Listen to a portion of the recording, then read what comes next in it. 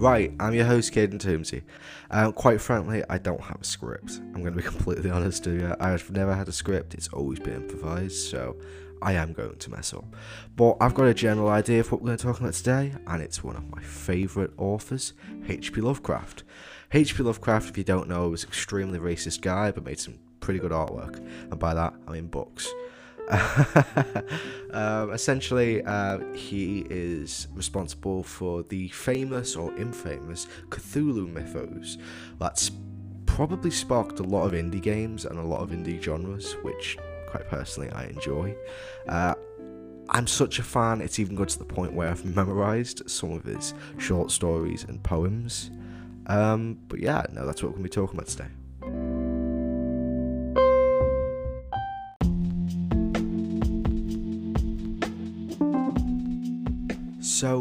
So why am I talking about H.P. Lovecraft? Well, essentially today I'm going to give you all the reasons why you should just go look at some Lovecraftian shit. First off, Lovecraft has sparked some of the most influential books and movies, not only his own, but also Stephen King, the modern king of horror, which personally I would call H.P. Lovecraft, but whatever. He's also inspired such games such as Alien, movies such as Alien, and Alien. Also Event Horizon, and quite frankly one of my favourite movies, The Thing. Yeah, he's a pretty accomplished guy, but he wasn't when he was alive.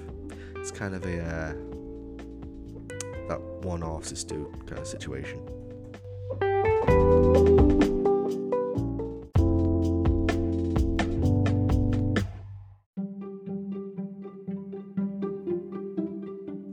Another recommendation is The Re-Animator, which is a Lovecraftian film. I don't know who by, but it's pretty good. It's based around a character named Herbert West, who is a student and mortician at a local in the story university called Miskatonic University, which is a place in Lovecraftian lore, which so is Innsmouth, and one of the biggest gaming references, Arkham, which you may find in Batman, Arkham Asylum. But Arkham is another place in Lovecraftian world. So Herbert West was I believe, doctor somewhere in Sweden, who was studying the dead, essentially, and how to bring them back.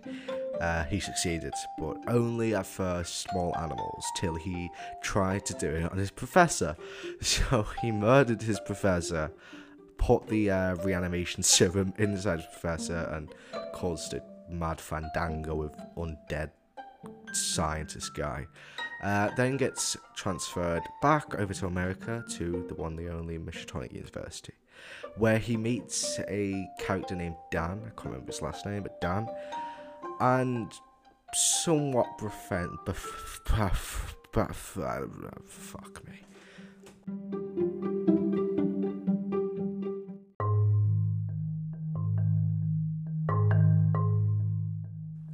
And somewhat befriends Dan in a way. They don't really get along at first until Herbert needs a place to stay, so Dan rents his apartment now. I think the story goes somewhere along the lines of Dan's cat goes missing, his girlfriend doesn't like Herbert because he's a real freak, and then they all find the cat dead in Herbert's fridge.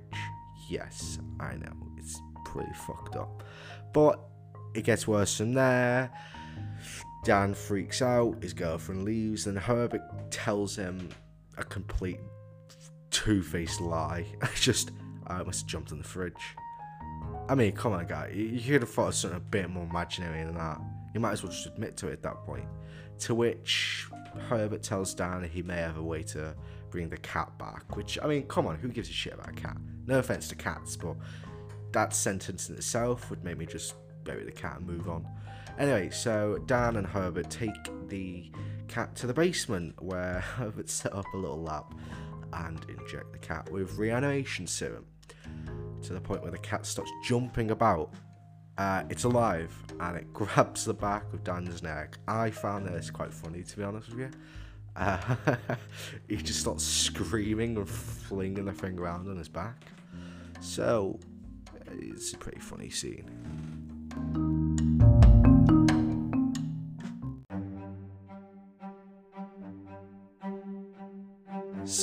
pretty much anything after this is really just a filler for the movie.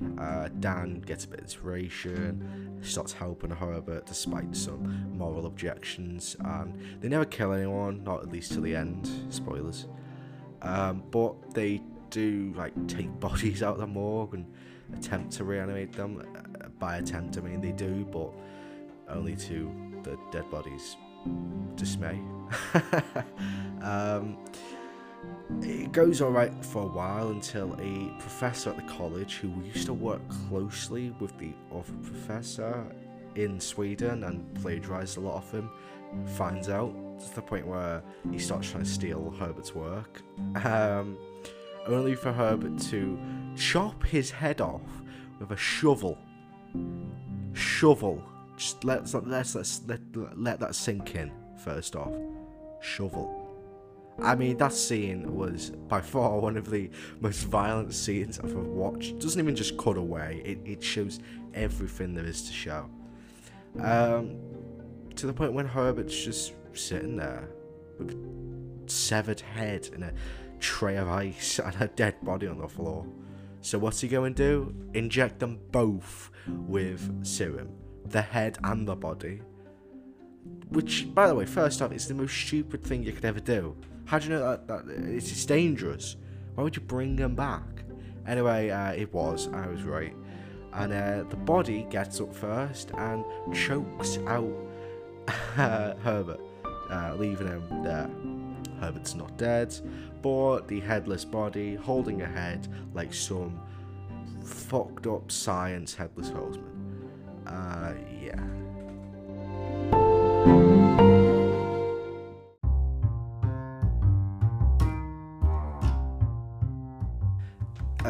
So, I mean, that's a pretty weird situation to begin with, but I believe I forgot the part where the head teacher of the entire university's daughter was the girlfriend of Dan, and he doesn't really like Dan. So when Dan comes to the head teacher and says, listen mate, we found reanimation serum, this principal just flips out and essentially just takes away their scholarships.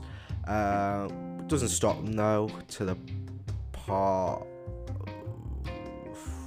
Fuck.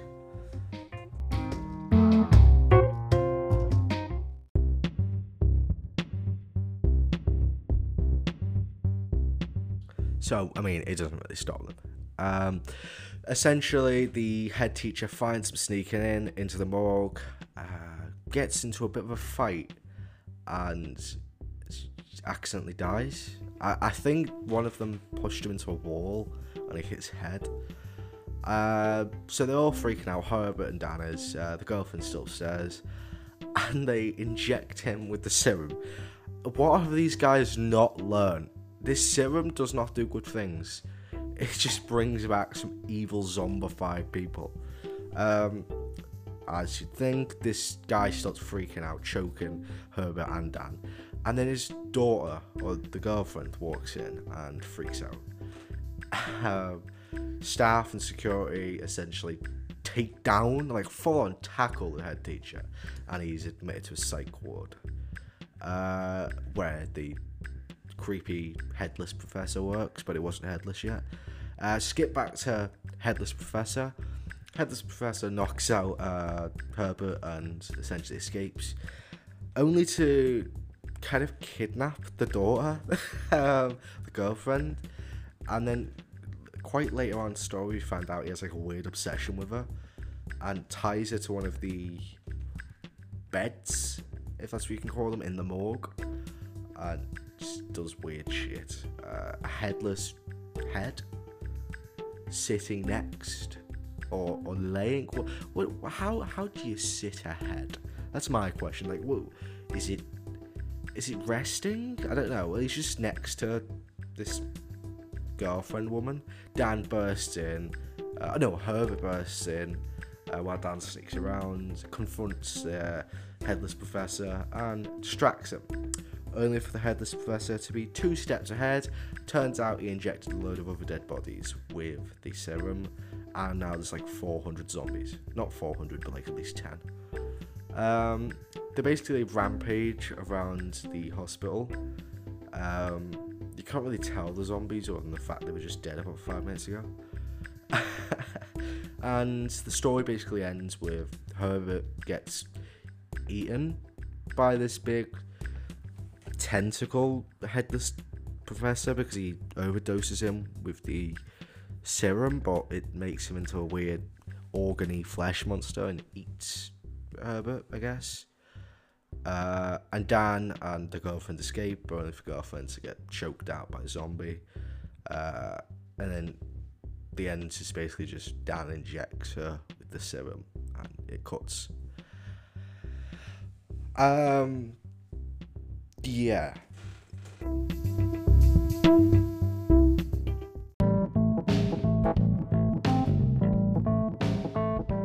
I mean, what a ride. I mean, I've essentially just explained the whole movie, but I honestly couldn't.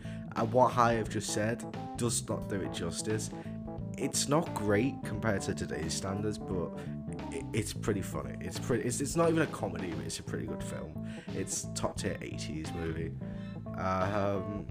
Yeah, there is like 3 others, or 2 others. There's the Re-Animator's Bride, which just always reminds you of Chucky's Bride, and then Beyond Reanimation, which yeah, it's good.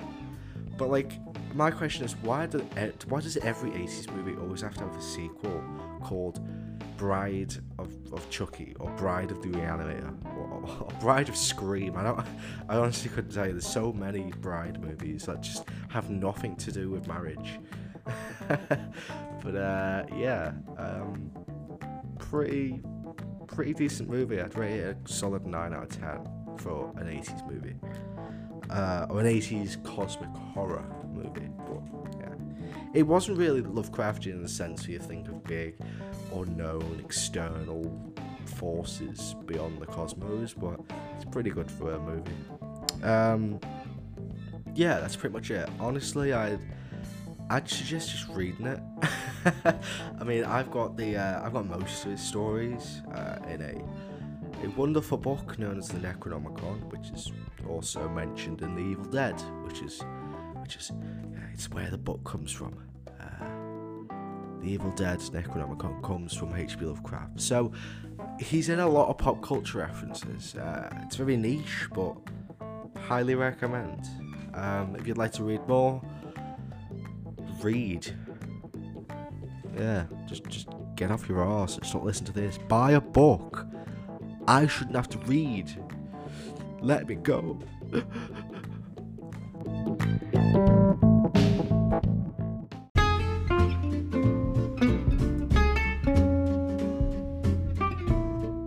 So that's all I got for today. I kind of just ranted on. Next time I'll try and get a script, but for today, that's all I got. I will see you in the next episode. Bye bye.